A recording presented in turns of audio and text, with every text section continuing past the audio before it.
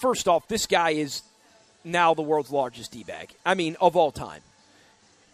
You look at his history, he has domestic violence in his background with his wife, his ex-wife. He has a DWI where he ran in, he was hammered drunk. Has that on his record.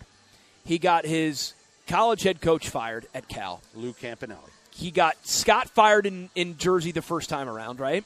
He gets Lawrence Frank demoted after week 1 when he advocated to keep Lawrence Frank on the staff, and Lawrence Frank was the highest paid assistant coach with the Brooklyn Nets because Kidd advocated for him because Mikhail Prokhorov is a jock sniffer and wanted Kidd on the staff. They signed Kidd to a $10.5 million deal. He sees Fisher and he sees Kerr get $25 million, and he starts going to Prokhorov going, I need more money and I want to take King's job. Now, I don't want to take King's job. Matter of fact, I want King to stay in his spot and I want the job above him.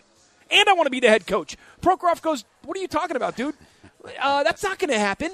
You're lucky you kept your job in January. And you already got Lawrence Frank demoted. We had to eat his highest assistant salary in the league because you begged us to pay him that, and then you begged us to ship him off. He has a track record of being the worst human being of all time. And then he tries to make a power play in New Jersey with Mikhail Prokhorov. Prokhorov goes, yeah, no. So then what does he do? He calls his former financial advisor, his best friend, Mark Lars, whatever his name is, Larcy, whatever the hell his name is, the guy with the hot daughter. Hedge fund guy, bought the team for $550 million.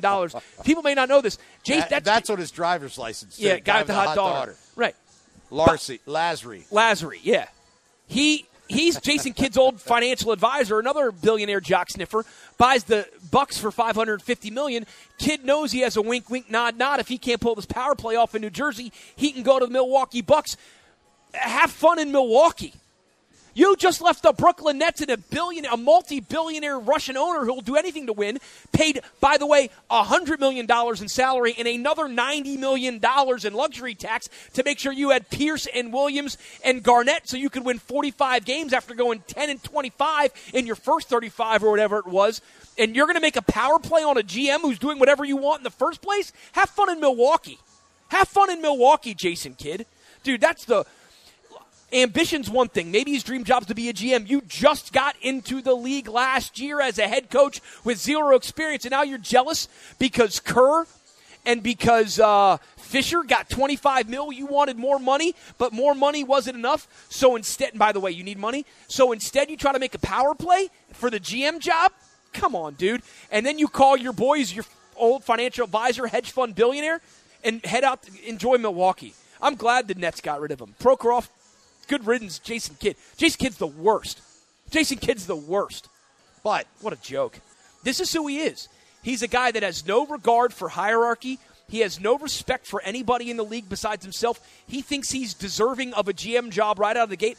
I don't mind anybody matriculating up through the process. You want to play a 17, 18-year Hall of Fame career? God bless you. You want to move into coaching because you think as a point guard you can do it? We've seen a couple guys do it now, and it's worked. God bless you. You fought through the lean times and you made it to the playoffs because of the vets you had on your team. Good for you. You want to make some power play and 86 all these guys out of their job, and because it didn't work in Brooklyn, you're bouncing Larry Drew? Unacceptable. That's such bad form by Jason Kidd, who's been internationally known quietly as a bad guy. This is the cherry on top. Terrible, terrible human being. That's a terrible way to go about